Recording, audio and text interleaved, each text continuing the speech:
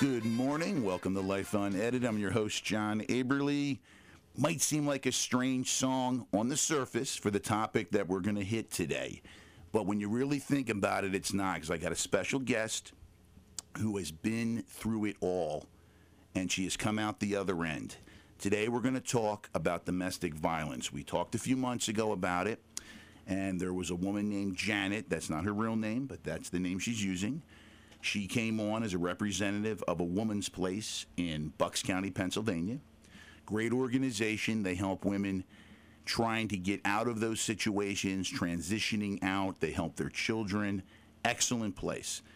Janet agreed to come back on and give more of her story. And the reason I chose that song by Diana Ross, besides the fact that I like her, reminds me of 7th grade, I think it's a perfect song for someone who has come through so much. It's got to be like a rebirth, and we're going to find out. I don't want to put words in Janet's mouth, but in my opinion, it would be like a rebirth. Someone who's just, that's it, I've come through it, a new confidence, and I'm going to move forward. So that is why I chose it. And I want to first welcome, Ifeoma, are you there? I'm here. Good morning. Morning. Ifeoma is the executive director of A Woman's Place in Bucks County, Pennsylvania. And she has, again, she'll be sitting in while Janet talks about her experiences. Janet, are you there? Hi, yes. Thanks for having us. Janet, thank you for coming back on. I really appreciate it. It takes a lot of courage to do what you're doing. I have a tremendous amount of respect for you. And I told both my daughters to listen in today because really domestic violence doesn't know class, it doesn't know economics, it doesn't know race, it doesn't know anything. Really, it is what it is. It could be anyone, any woman who experiences this, correct? Yeah. So, you know, we look at, like right now, Ray Rice, and Ifeoma, I'll ask you this because as the executive director of A Woman's Place, I think you can better answer this one. Has the Ray Rice situation, because it was caught on tape more or less, and there was a piece of the tape that was omitted, it appeared, you know, that's how it played out, but is that case, that situation, been a positive thing for your organization? Has it brought more women seeking to get out of those relationships? I think it's been positive in that it's definitely helped propel domestic violence into more of a national conversation, and I think, you know, it's definitely, you know, we don't get a lot of airtime during the Super Bowl normally, and this year we did, and so that's a wonderful thing. And so I think that awareness is really, really important. I think in some cases there are people who are reaching out and talking about it. I think that in other cases, it's brought out public interest in figuring out how to support the issue and wanting to help organizations further their reach. And I think it's also, you know, it's been a mixed bag in the sense that I think for some, the way it was handled makes people wonder, what's the point of saying anything? Because, you know, maybe he got away with it in some ways. I don't know that everybody would agree that his punishment fit his crime, and frankly, I think some of the treatment of Janae Rice was really, really harsh, and it almost re-victimized the victim. So, you know, I think it's been a mixed situation. I think the overall win in it is that people are at least discussing it, and it's important that we keep it in the public debate and that those conversations happen. This was such a public situation, obviously. I mean, caught on tape. Usually you don't catch domestic violence on tape. You might hear in the background during a 911 call some abuse going on, yelling, screaming, whatever it may be. Someone leaves a violent voicemail message, whatever. This was really different because it was caught on tape. I wonder, and I didn't ask this the last time we talked, but I'm curious, can someone like Ray Rice in this situation, can he be forgiven? Can he be forgiven by his wife, by society? does this have to be something that everyone's going to remember the first time they see Ray Rice or they're sitting across from him in a business meeting? Does it have to be the first thing they think of? Is there a future for him? Oh, I think Ray Rice will bounce back fine. I'm really not too worried about Ray Rice.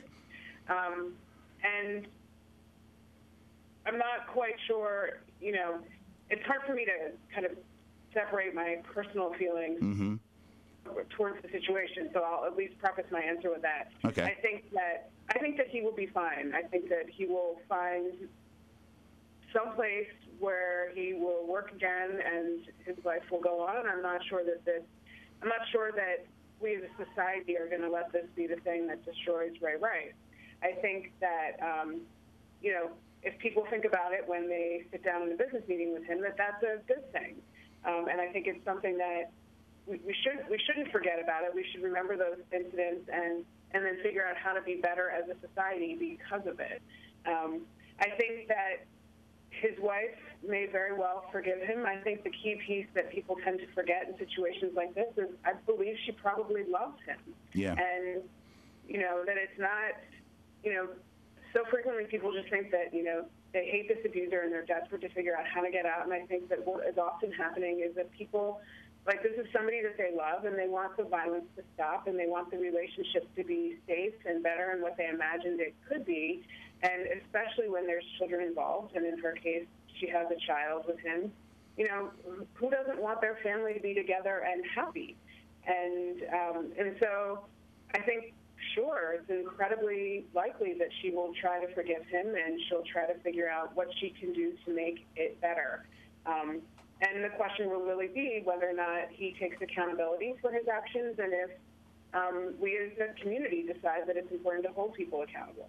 So counseling, it's definitely the key to this, but you have to be committed to the counseling, correct? You have to be all in. There can't be a piece of you, if you're an abuser, who believes somewhere inside themselves that, hey, she deserved it, hey, she pushed me too far, it was a bad day, whatever. There has to be total accountability, totally in with the program, correct? Absolutely. That's what I feel. And again, I think a lot of men, everyone's got a different rock bottom, obviously. Everyone's got a different, I'm at the bottom, this is it, I have to pick myself up. I hope for Ray Rice and his wife that this was it. I hope for a lot of different people out there, abusers, victims, who might hear this show, that they take a look at themselves in the mirror and go, hey, maybe it's time to get some help, to look in a different direction. But, Janet, getting back to you, kind of want to, again, just kind of get into the economics of it a little bit. Your background, did you go to college? Were you already a college graduate, a professional? What was your background? I'm a college graduate. I'm a professional. Okay, so you're a professional. And did you get married younger to your husband? Did you wait longer? I waited. And I actually wanted to comment on something that Ifioma just mentioned about Ray Rice and his wife being judged harshly. Mm-hmm. I just wanted to add to that because obviously I can relate and identify. I spoke to a family member about this case yesterday, and I was really shocked at my family member's response. And she said, "Well, why would she go back? She wasn't even married at the time, and then she married the guy, and it was only one time." And I was completely taken aback because, hello, do you know what just happened to me? And my family member continued to say, well, it takes two to tango. I've been married 20 years, going on 21 years. I can say the same thing. I guess it takes two to tango, but what's the tango? And how far are you pushing the dance? And here's one of the things that I think Ifioma can probably jump in as well. I think sometimes people, for whatever reason, just lack empathy.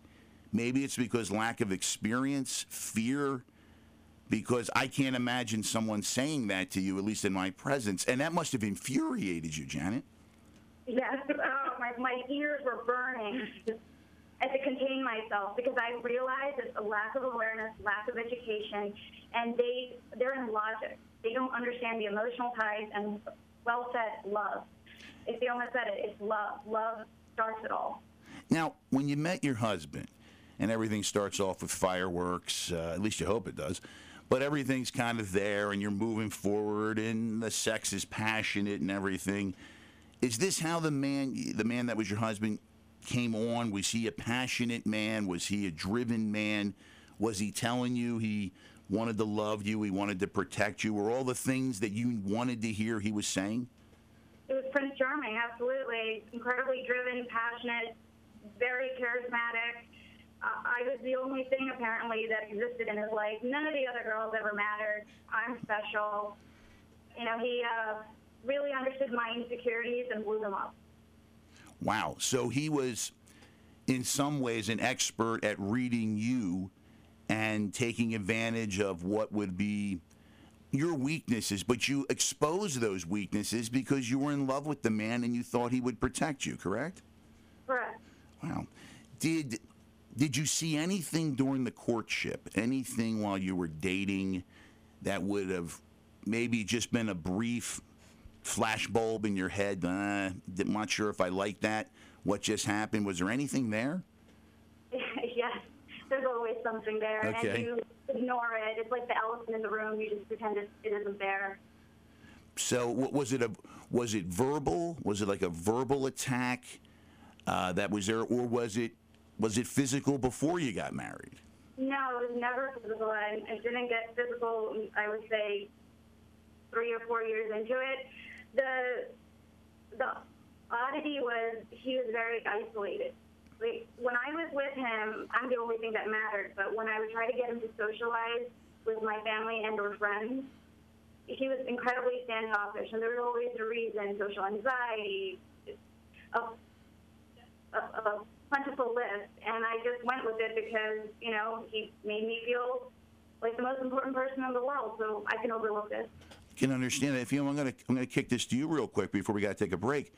Is that common, where the man wants so much control that he can't even be in the company of her friends or family members or coworkers without giving off this "you're a pain in my ass" sort of routine, like, I don't want you people around here? I mean, how other better way to put it? Is that a common trait?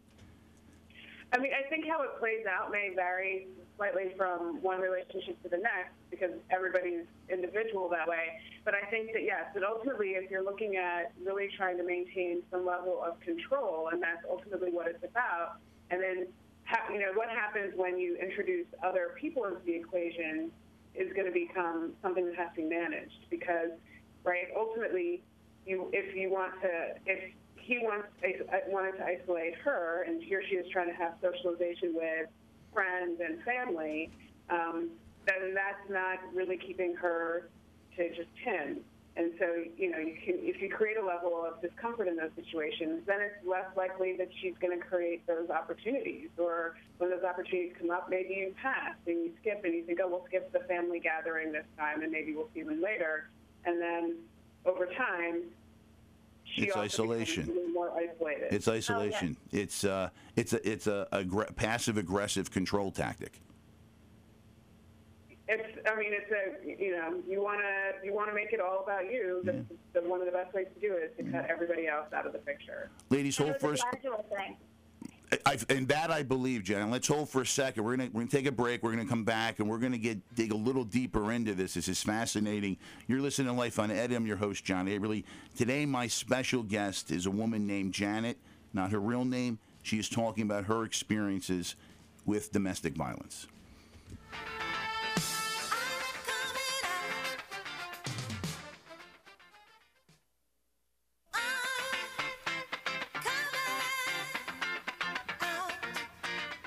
Welcome back to Life Unedited. I'm your host, John Aberly. Today, my guest is a woman named Janet, not her real name. She is discussing her life experiences with domestic violence and how she was able to break away from a controlling partner and begin her own life. Hence the song, I'm Coming Out. She is sponsored by A Woman's Place, a shelter in Bucks County. If you don't mind, I want to throw that back to you real quick. You guys have some special events coming up.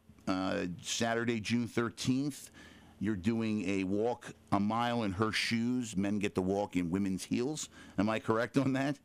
You are correct. So people should register today. Yeah, I saw that. The deadline. Can you give the phone number for A Woman's Place and the website address, please? Certainly. The website address is www.awomansplace.org. And the hotline number here is 800-220-8116. And I see you guys have Preston Elliott as the MC. Yeah. Yeah, he's been incredibly supportive of the event. So That's excellent. We're excited about that. Anytime you guys can get any sort of positive recognition, get it out there. You're getting the word out. That's the most important thing. And I think that's great. Janet, getting back to you, we were talking about how, I think you said it's for the break, that what you were experiencing was gradual. This wasn't overnight. This wasn't you got married and 2 days later the abuse began. This was like a slow isolation. Yes. And did anyone else around you see it? Family, friends, coworkers? Did you feel it coming on at all? I did feel it, and I had a few friends come and tell me, are you sure you want to do this? These are some red flags. We don't see you anymore. We don't know him.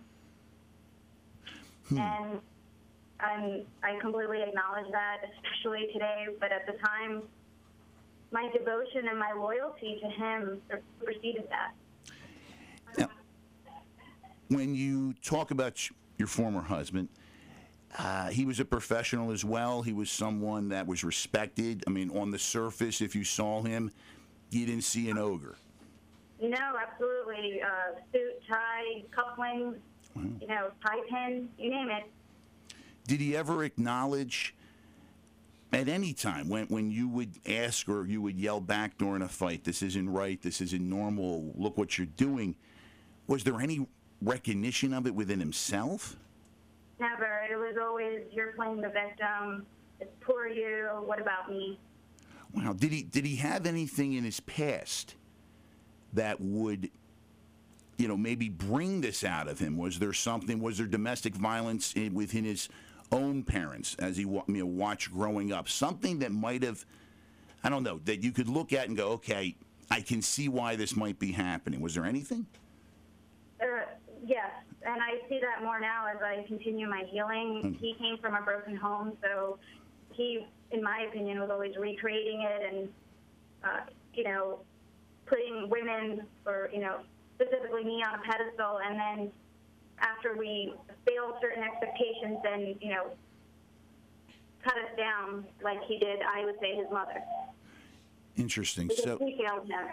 now, were you close to his mother at all? Was he close to his mother or his father? Did anyone from the outside get a chance to look in a little bit and go, there's something wrong with my son, with my brother, we see something? Did anyone try to intervene from that end? His siblings weren't that close to him. There was one sibling that would come in and out. They would kind of hint to me, but never blatantly explain or tell me, this is something's been going on. So I was given hints or things were alluded to, but you have to understand when one person tells you something and their actions by making you feel special and isolating you, and you're not recognizing what they're psychologically doing to you, you form a bond. Yeah. And you form a level of loyalty so that no matter what anybody else says to you, you're going to believe that person that you formed the loyalty and bond with.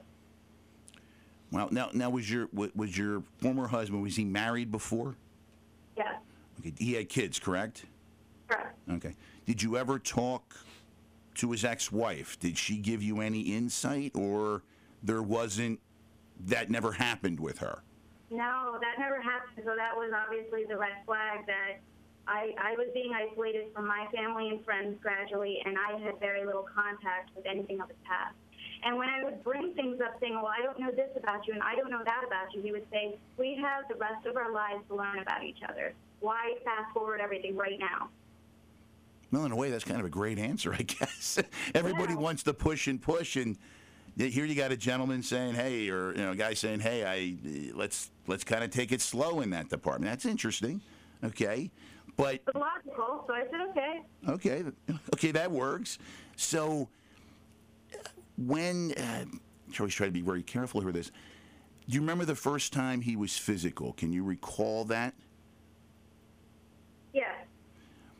Was it something? I mean, most arguments are stupid. Let's face reality when you're married. I mean, 98% of what husband and wives or other or same-sex partners fight about. And that's why I think everyone should get married, experience it. It's a I don't want to exclude anybody. I don't care if you're gay, straight, bisexual. Everybody gets to experience the marriage train.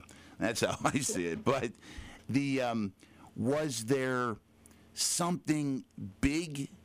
Maybe you could say, okay, this was a major issue that sparked it, or is it just something really stupid? It was something stupid. It was about picture frames.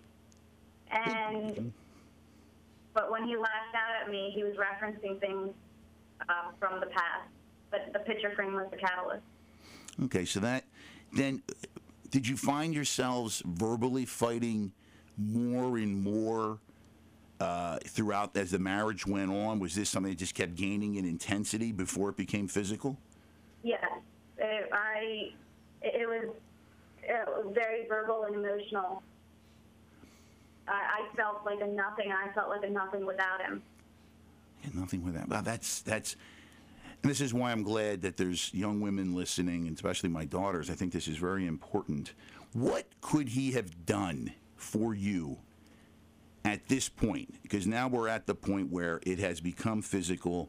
It has been an emotional, verbal abuse for at least a few years. You still love the man. What could he have done at this moment to stop it all and start to backtrack and maybe get himself some help in order to save himself, save the marriage, and be what he promised to be to you? Would counseling have been the best thing? I mean, would that have been what he should have done right from there? And even if Ioma can jump in on that one, but Janet, what's your opinion? It would be more than counseling, kind of similar to the answer if Ioma gave about Ray Rice. You first have to completely be accountable. You have to say, you know what, this is what I did. There is no story behind this. There is no she did that and my parents did that. Mm-hmm. And he and I went to counseling, and there was never an acknowledgement of what he did. The counseling was focused on my issue. Now, there was never an acknowledgement, because I've been to counseling. Apology, nothing. No, because I've been to marriage counseling. I'll be honest about that, and hopefully both sides are getting their points in, and a good counselor will acknowledge both sides. Was that had to have been a sign to you that, hey, this might not be the best ride to be on, so to speak? I mean, it might not get any better if he can't even acknowledge what has just happened. Absolutely. And let me also add that he made me feel like anything that was wrong in our marriage was because of me. And so the counseling, any conversation was a bashing of me and my self-worth. And I also have to say it wasn't an accredited counselor. It was, and I'm not knocking it, it was pastoral counseling. And they were not equipped to handle domestic issues.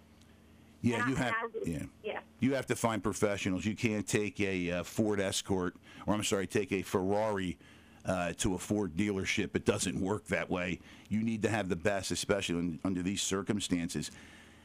Janet, let me ask you, in the course of the marriage, what was he blaming you for? What was he saying that was, this is your fault, this is why I am the way I am? Was he saying you didn't love him enough, you didn't express that love enough? Was it things along those lines, or just nitpicky things like, hey, you didn't pick up my socks and underwear on the floor and I'm pissed about it? Well, it was a variety of things. Well, one, I tried to leave him before we got married. Okay. And so that was the thing that was constantly brought up. The other thing is, it's funny you said about the socks. I remember watching the Julia Roberts movie, Sleeping with the Enemy. Yes. And that's when he first identified, because he had to have the socks rolled a certain way, the laundry done a certain way. Everything had to be precise. So after I watched that movie and, I started paying attention to the red flags, I tried to leave him. And then I went back, and he never let me forget it. So, let's step back then. So you tried to leave him before you decided to marry him. Yes. What was the reason? Had something happened that was the trigger? You had one foot out the door, and then you changed your mind. I just started seeing that I wasn't on the pedestal that I was, that I'm so wonderful, constant attention to me. All of that started deteriorating. He started becoming more withdrawn, snappy, more insults than kind words. And also, the plates weren't done this way. The socks weren't folded this way. I didn't do laundry the right way. I can't make the bed the right way. And complete isolation. I'm a social person, and I became, locked in a cage, and I just couldn't take it anymore. I can understand that. We're going to take another break. We're going to come back. We're going to continue this story. We're going to bring Ifeoma in for a little bit just to get some more information about A Woman's Place. You are listening to Life Unedited. I'm your host, John Aberly. Today, my special guest is Janet, not her real name. She is discussing her experiences with domestic violence. We'll be right back.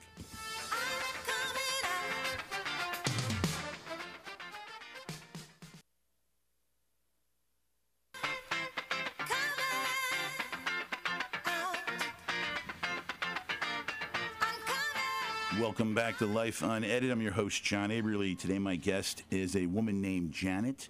Not her real name. We are discussing her experiences with domestic violence. She is sponsored by A Woman's Place, a shelter for women in the Bucks County, Pennsylvania area. Ifeoma Aduba is the executive director who is sitting in during this interview.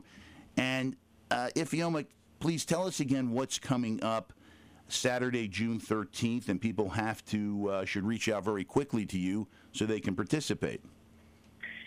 Saturday, June 13th is a really exciting and unique event called Walk a Mile in Her Shoes. It's put together by the International Men's March to Stop Rape, Sexual Assault, and Gender Violence.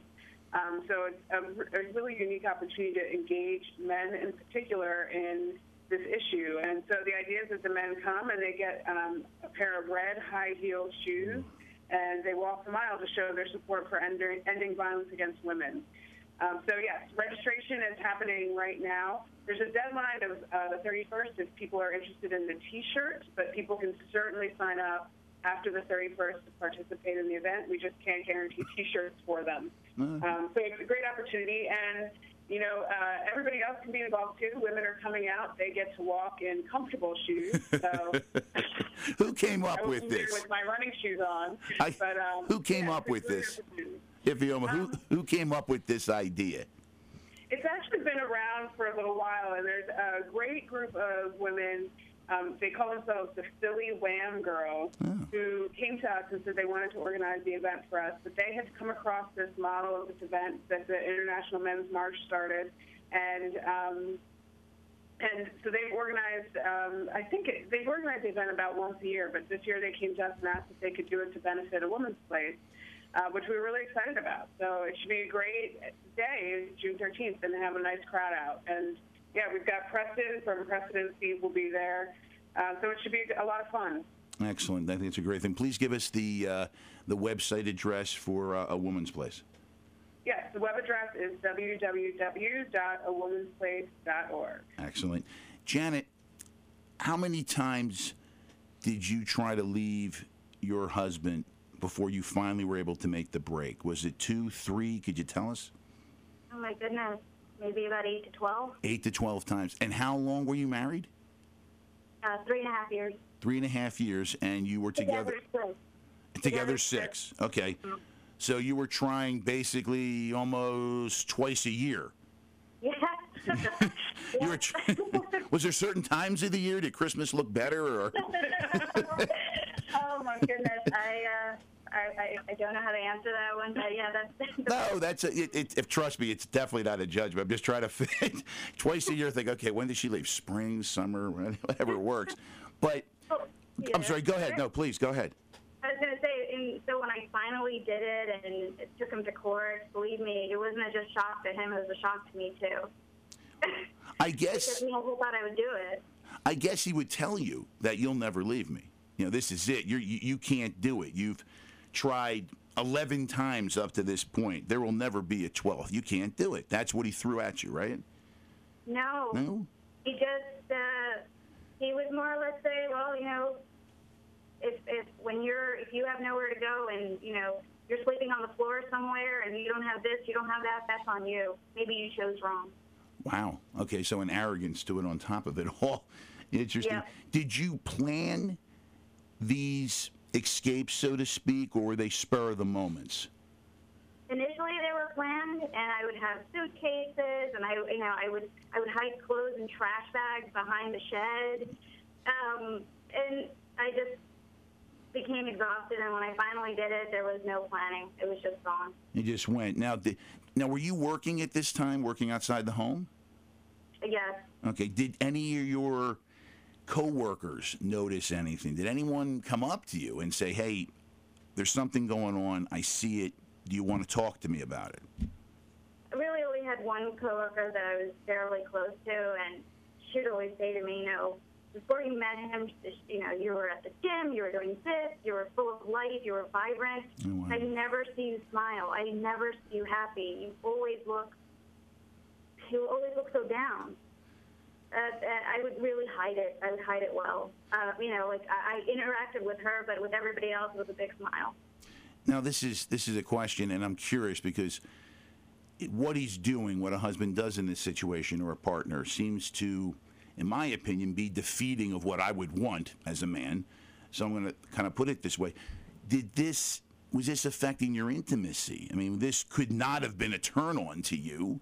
Was he still attracted to you, still wanting to be with you? I mean, to me, what he's doing, in my mind, is defeating the purpose of, you know, what you're looking for as a man to be with your wife or your girlfriend. And, you know, that's why I'm asking, was this something that, you know, it was eroding the intimacy or not affecting it? Oh, mentally it was. I would just go along with it as a mechanism for marriage. But Yeah. I was incredibly unhappy. Yeah, interesting, because if he's not going to pick up on the fact that he's hurting you mentally and physically, why the hell should he pick up on the fact that you have checked out sexually? Oh, yeah, it makes it makes sense. I mean, he was that into himself and what he wanted and what he needed that he wasn't even aware that you had checked out in just about every area. He didn't care. He would know I was checked out, and he would get frustrated. And, you know, we talk about what I was doing and what I was lacking and how it was causing issues in intimacy. Wow. So then the 12th try, like 12 Days of Christmas, the 12th try, you made your move. Now, again, was this one something you planned, the final one here? Was this spur of the moment? Had you looked up a woman's place? Had you gone online and tried to find a shelter or someplace you might be able to go? I had called a woman's place and I talked to counselors, worked out, you know, what's going on, that it isn't my fault. But the last was a spur of the moment where it's finally, you know, I consider myself an intelligent woman, but you know, when I know this has to do with intelligence and everything to do with emotions, but it finally clicked that this guy is not my friend, he's my foe, and he's going to kill me. So I contacted the last two friends standing and hitched a ride to a lawyer's office. Wow, congratulations on that. Best move you've ever made. And of course, the backlash is going to come. And we have cell phones. I assume when you weren't home for dinner that night, the cell phone started ringing? Oh, my goodness. Whenever I'd go somewhere, I would only be gone for 3 hours, and then the text message. It would be like watching a teenager text message. You know how they can just do it so fast? It's ding, ding, ding. Because he had zero social skills, everything was on IM or text message. And there would be paragraphs on paragraphs. It was like he was writing a novel. Wow, I can't do that. My fingers are too big. They hit the buttons. I go all over the place with that. You get these little things from me like, are you coming home? Love you. Need food from Wawa. I mean, that's what you get in my house. So when you made the move, and I want to talk more about the experience you had here at a woman's place, they brought you in. Was there... Obviously, I assume they have a plan of when someone first comes in, and if Ioma can speak better on that in a moment. You were brought in. Was the plan, what's next? We need clothing for you, or were you leaving everything? Because you weren't coming with children, so that made it easier, obviously. But were there things you needed back at your home? Yes, I pretty much, I left with the shirt on my back. I did have the wherewithal to take any, like my birth certificate. Mm-hmm. He had a copy of my old driver's license in his wallet that I grabbed.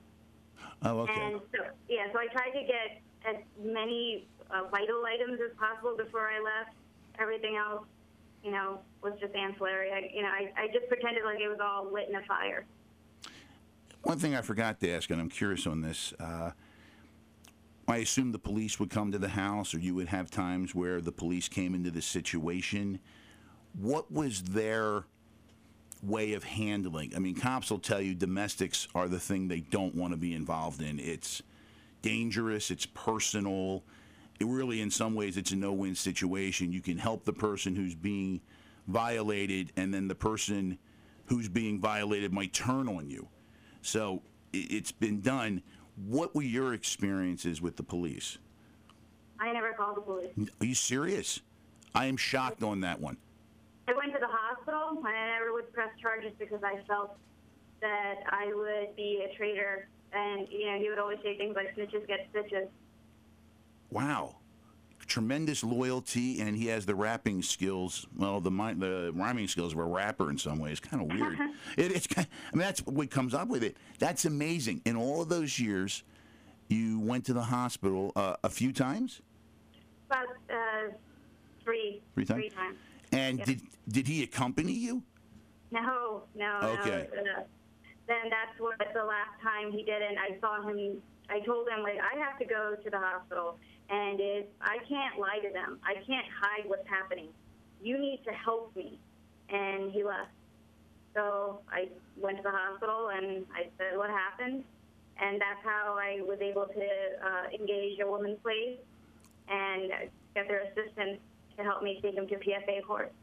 Excellent. Janet, we're going to take a break for the final segment here, and we're going to get into the meat and bones of the positive now, the rebirth of Janet, and the help that A Woman's Place gave. You're listening to Life Unedited. I'm your host, John Aberly. Be back in a few moments.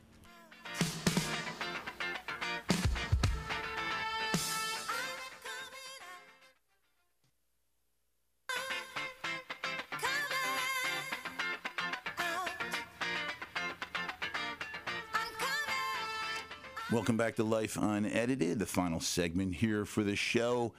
Today my guest has been Janet, not her real name. She is discussing her experiences with domestic violence. Some people might wonder, why did John pick the song here, I'm Coming Out by Diana Ross? Again, besides the fact I like it from 7th grade, reminds me of that.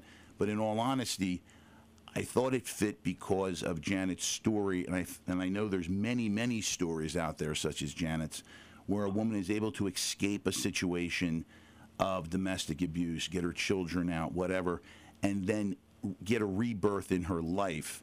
And most go on to then help other women, other domestic violence people, so they can move forward. And I think that's a tremendous thing, and I like the fact that this song, in my opinion, again, represents that rebirth, because I don't think anyone can go through something this tragic, this dramatic, come through it and not feel like a totally different person than they did from the beginning.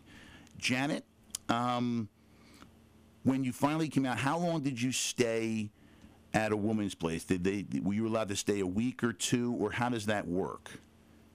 I didn't stay at A Woman's Place. I received their services. I would go to the facility. I was very fortunate to have a family friend. Like I said, I had 2 friends standing. One of them let me have a place to stay. I was very fortunate. Now, what was the situation with your soon-to-be ex-husband at that point? Was he able to track you down? I would, again, have to assume that wasn't difficult to find you. Were there any scary moments there? Did he go crazy? How did you handle that? He mostly actually picked up the phone and called me from numbers, like voice numbers, or, like it's a California area code from like a text app. And I wouldn't pick up. He would get his some mutual friends, family to contact me, but I just wouldn't respond. He got one ex-friend to say, oh, he was in a car accident, and he's going to get dental surgery. He's in a lot of pain, because that's the stuff that would always work on me before, right? He'd work on the nurturing side, wow. The aspect of me that wants to rescue, because I couldn't rescue myself. I'm amazed that anyone bought into the story would actually give you a call on that. Yeah, I got friend requests on Facebook, and there was never, ever an apology. It was always for me. Well, Ifeoma, when a woman first leaves her partner because of domestic violence or verbal violence, however you want to define it there, that's the most dangerous time, correct? That is true, yeah.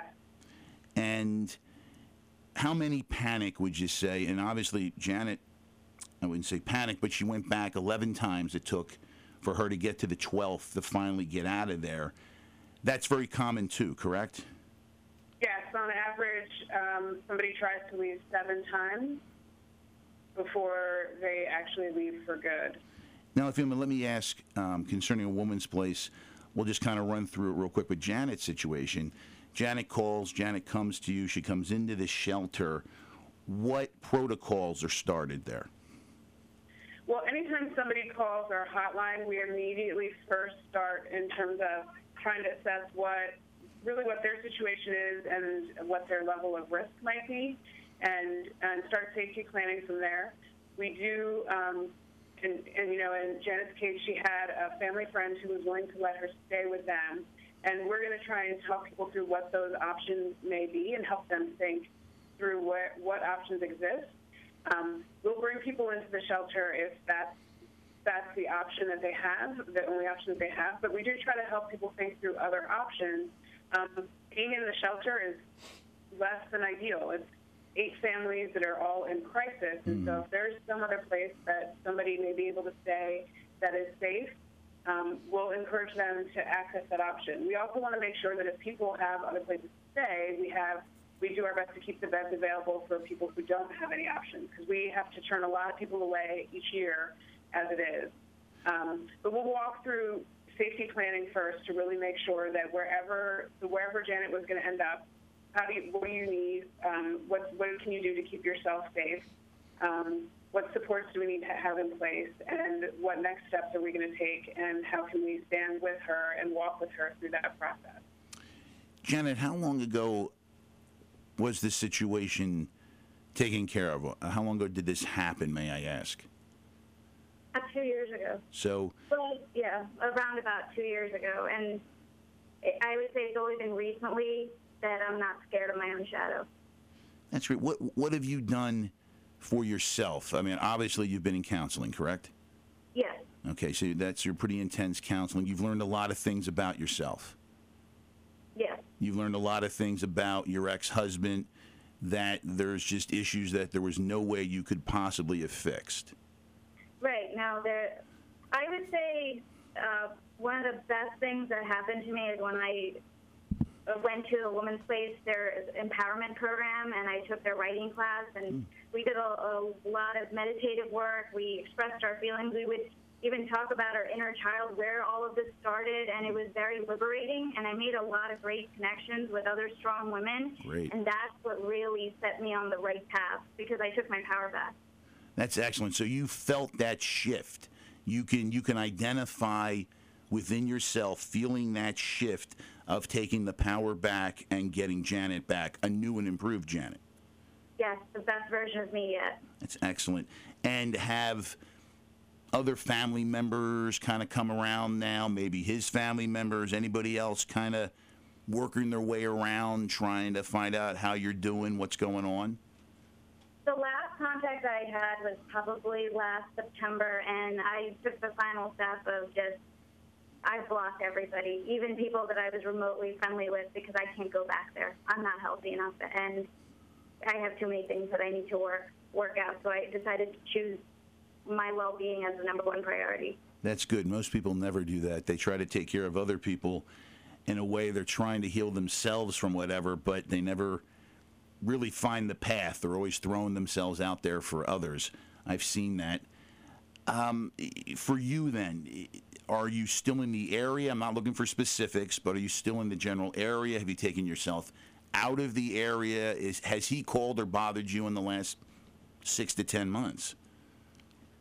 I have not, because I have blocked all communications, I've not heard anything from him this year. Excellent. And I decided to not run away from this area. I feel that I could really continue to learn and help women here.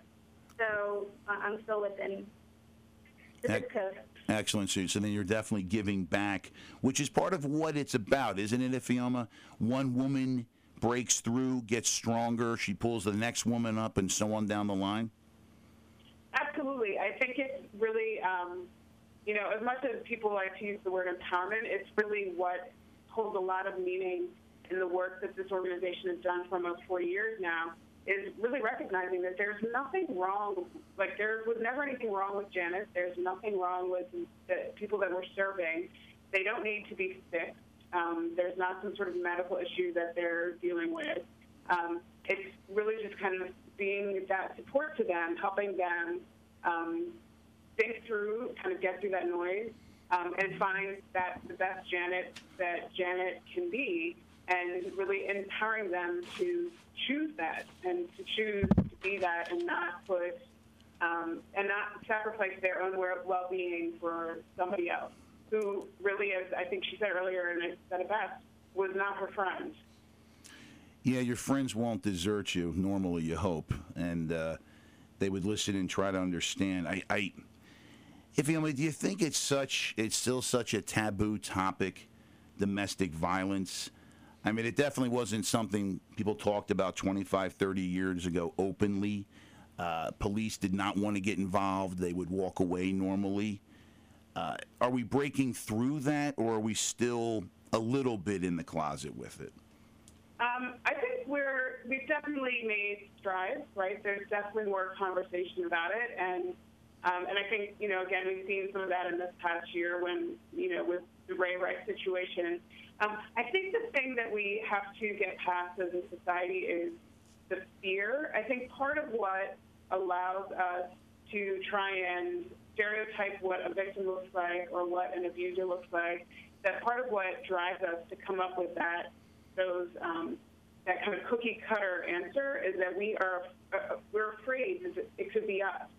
That there's a real fear that stops us from owning the fact that it can cross all sorts of lines. And so, I would imagine if, and Janet talking about this conversation she had yesterday, that part of what's behind a statement like, oh, well, it takes two to tango, is that if I say that, and I know that, and I believe that I am never going to participate in that tango, then I should be in the clear. And as opposed to having to really face the reality that this is a really insidious issue that exists in our community, and that we don't have to all live in fear, but we need to acknowledge that chance that we could be at some level of risk, and how do we support each other and hold each other accountable to make our community as a whole safer. I think we need programs starting in elementary school on teach boys how to treat women, treat their mothers, treat their grandmothers, treat their aunts, treat everyone. Then I think it has to graduate up to the middle school and high school years, where we have to teach them how to treat young ladies now, open the car door, do this, do that. We have to teach them how to put a suit on, how to pull their pants up, how to walk down the promenade aisle. Deadly serious. I watch this all the time. But the sad part is, all jokes aside, that's the truth. We lack men or male figures in the household in a lot of cases. And where does a boy learn to grow up to be a man? What cues does he take? Where does he see it from? He sees it from athletes, rappers, entertainers, not necessarily, and those aren't real people in the sense that it's not reality. And I think we need, and maybe I put too much on the schools, maybe I'm wrong, but I figure if you want to be a school teacher, you must want to help kids, and maybe that's one of the things we should look at, teaching some proper roles, a proper way of caring and expressing your love to a woman, and how to, I guess, just take care of them in the sense that that's it's innate to men, I think, to want to do that. I just think we need a lot of help right now because there just really is not that family atmosphere. Ifeoma, what do you think on that? I think we absolutely need to start early, looking at how do we build healthy relationships, how do we interact with each other in a healthy way. I think I don't think there's clear answers. I think in terms of, what images our kids see, I think my kids see a lot. There's a certain part of me that's given up attempting to control that because they move much faster than I do. But some of the most disturbing things I've seen have not been in rap videos or in rap music, but they've been on the Disney Channel. And and I think that's that's part of, if we're really, really honest, it's kind of, getting out of that idea of like, oh, this is what, like that idea that the bad things happen in the city, but here in the suburbs, everything's going to be okay. And, we don't listen to rap music, we listen to pop music or whatever it may be. And I think, we put ourselves at risk when we're not really just being attentive all the time. At some point you might want to talk about Mike, about his experience going through a training on domestic violence and pop culture, because I'm telling you, there are images and so many things that we just overlooked. It was normal, and I think some of that has come back to haunt us now. So I will reach out to Mike sometime during mid to late summer to bring that on. We have to wrap this up real quick, and I apologize for that. Janet, I want to say thank you very much for coming on and telling your story. I know it wasn't easy, but again, I have the utmost respect for who you are and what you've done. Ifeoma, before we cut out, can you give us, please, the phone number for the Crisis Center as well as the website address for A Woman's Place? Certainly. Our hotline is 800-220-8116, and people are available 24 hours a day. And you can also find us online at www.awomansplace.org. Excellent. Ladies, you have a nice weekend. Again, I appreciate you taking the time. And Janet, good luck with everything. Thank you. Thanks, John. Mm-hmm.